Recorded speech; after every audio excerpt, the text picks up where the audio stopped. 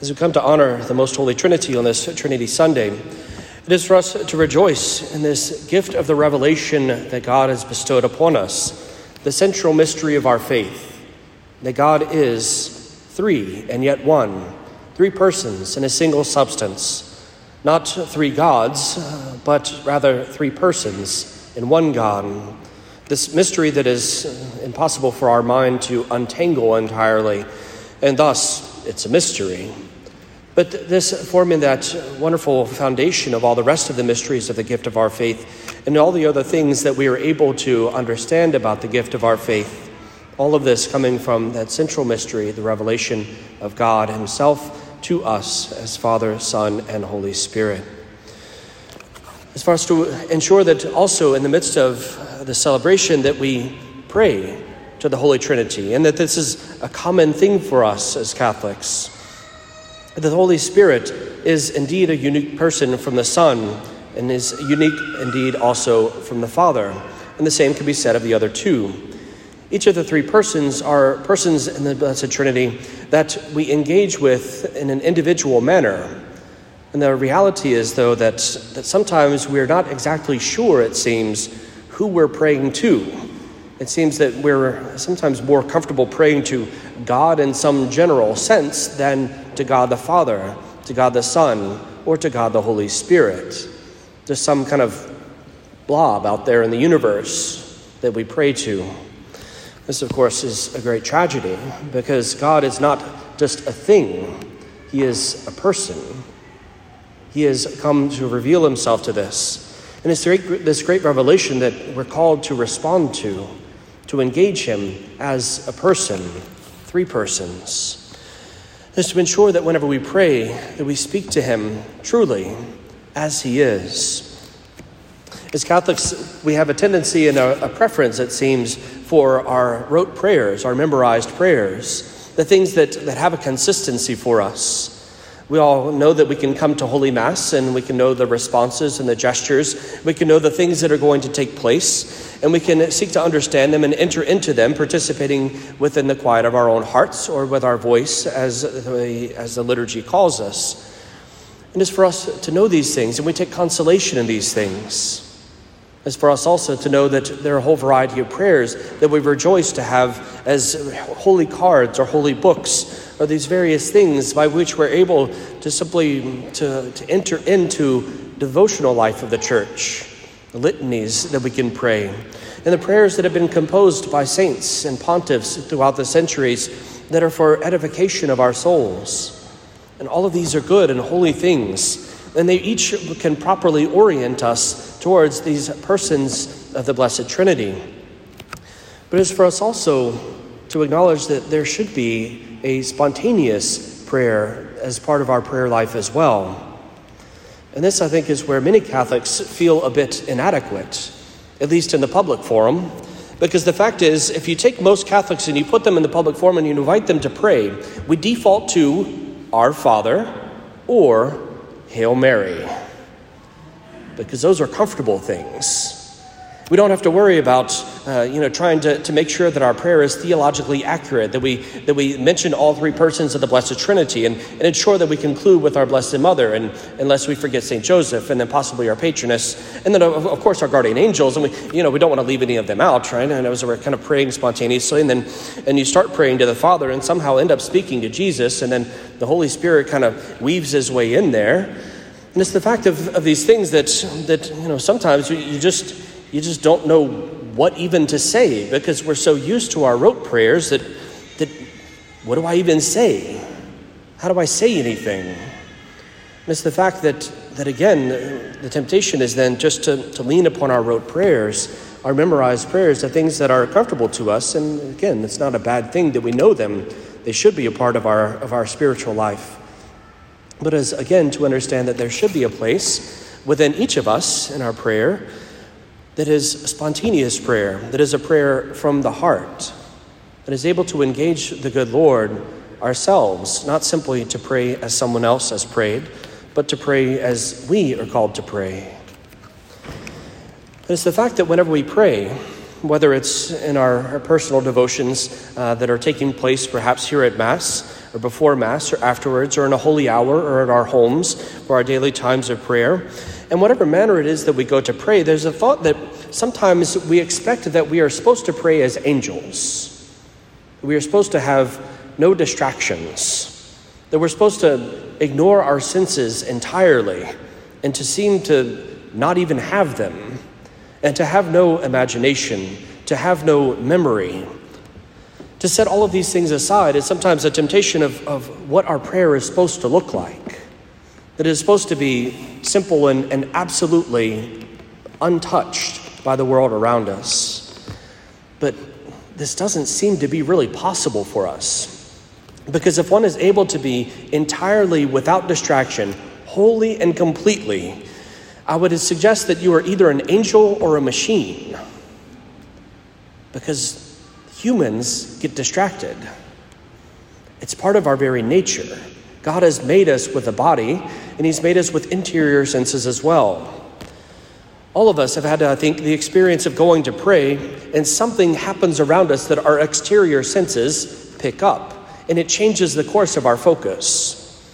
It can be sitting there in the midst of prayer, and you hear a noise, a child crying perhaps, some people talking, a fire truck passing by. Sometimes we're in the church, and in the midst of the quiet of the church, a gunshot will ring out, except it's not a gunshot, it's just somebody just allowing the kneeler to fall totally unrestrained to the floor, and everyone's heart skips a beat. These things that in the midst of profound prayer can pull us away from the Lord and distract us for a moment. To this also we can add the other senses. The fact that sometimes there's a smell that takes our mind somewhere, or very often the things of our eyes. I remember celebrating Mass one particular day, and celebrating at the high altar, and it came time for the Eucharistic prayer, and there's a light switch in the sacristy that controls these lights up here at the top on the front beam.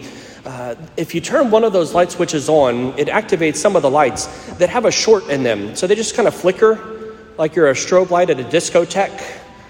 And I was celebrating Mass, and the switch was flipped on, and the lights started flickering. And it was the most difficult time praying with Eucharistic prayer, because all I could see was bright blue, dark blue, bright blue, dark blue, bright blue, dark blue, as the light went on and off the entire time.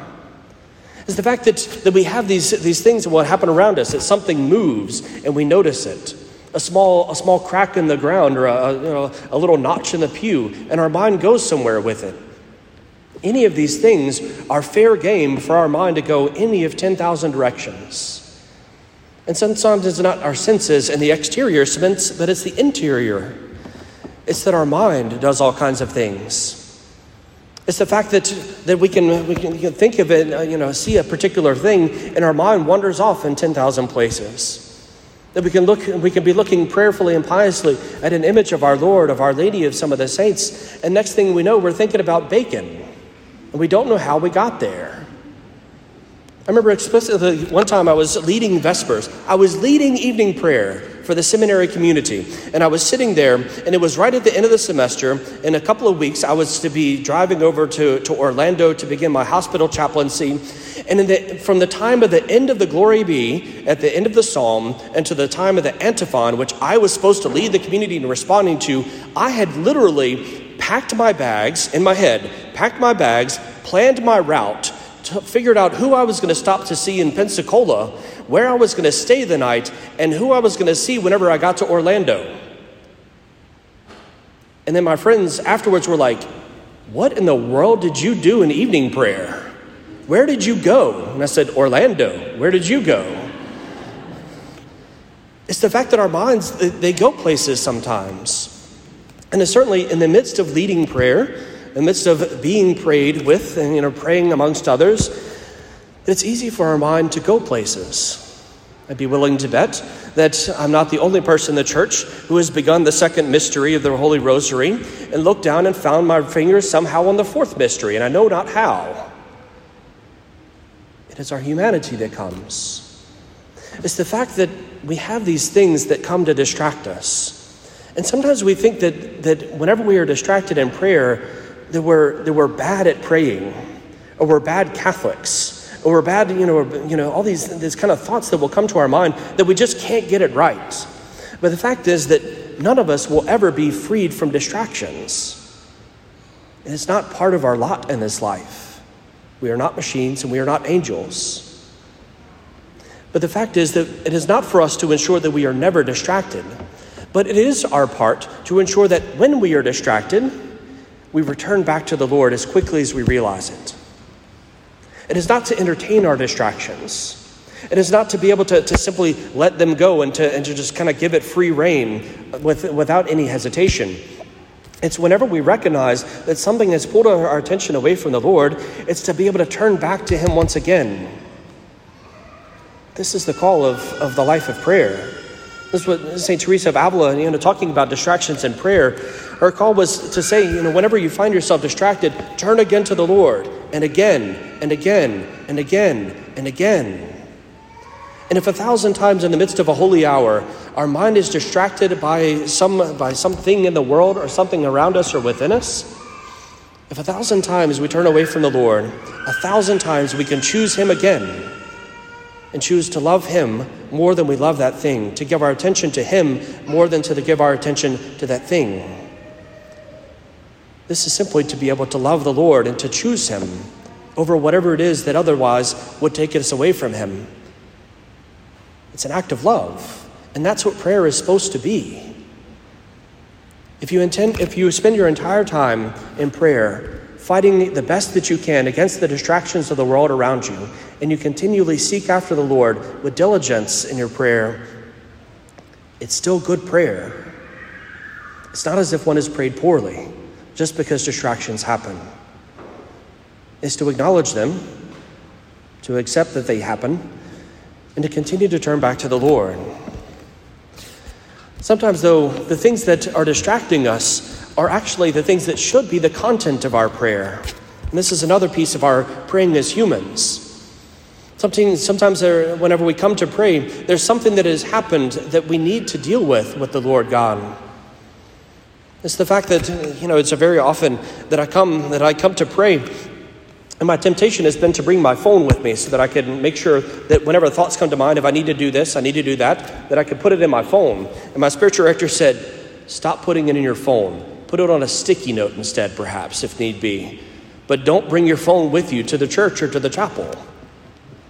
Yes, Father. Good idea. At that point, I'm letting distractions in.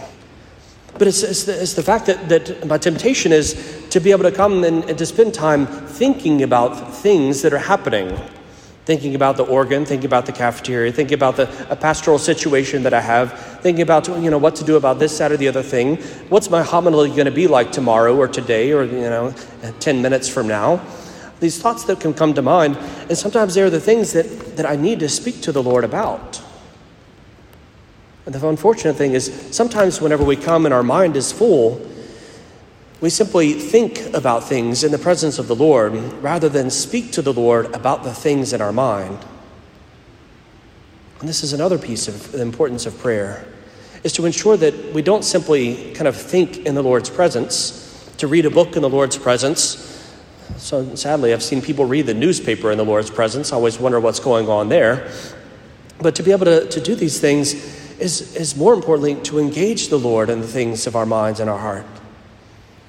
Rather than to think about what I'm going to do about that situation, to turn to the Lord, to look at the Lord in the tabernacle and go, Lord, what should I do about the situation? And then listen to see if he responds in some manner. Sometimes there will be a response, and sometimes be a quiet movement of the heart. Sometimes he'll speak later on in the scriptures or in a reference in some manner. And sometimes he doesn't speak at all, but I've at least given the opportunity. It's to allow these things to engage the Lord in this conversation, to speak to him from the heart. And not only with the things that are happening around us with projects and various other tasks, but also the emotions of our heart. Emotions are not bad things. Emotions very often are simply flags that are kind of raised in our mind and our heart that says something needs to be dealt with here. If we come to a holy hour, if we come to pray and we are intensely angry about something, or we are intensely sad about something, or that we have just kind of an excitement about the day, or any of these kinds of things. These might be good things to be able to tell the Lord, because he might actually want to respond to them. There have been many times where individuals have come and expressed, especially towards the Lord, these very strong emotions. People who are angry with God, or resentful with God, or they're upset and they're not really talking to him. There are people who feel like they've been hurt by the Lord or abandoned by him, or they're being pushed too much. Or we've all heard that God never gives us more than we can handle. And sometimes we think the Lord has forgotten that applies to us. And so we're upset about things. And the number one response that I give pretty much to every one of those questions is, have you told him about it? Have you told the Lord these things? Because if we don't speak to the Lord about the things, especially in our relationship to him, we are shortchanging ourselves.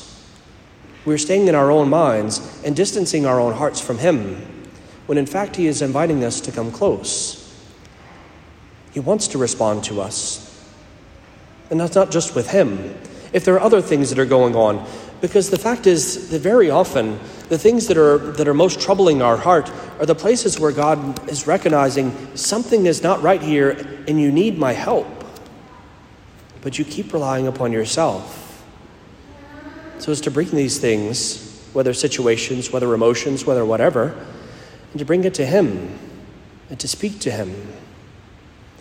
And as we speak to him, is to ensure that also at the end of these things, and sprinkled throughout, ideally, would be times of silence.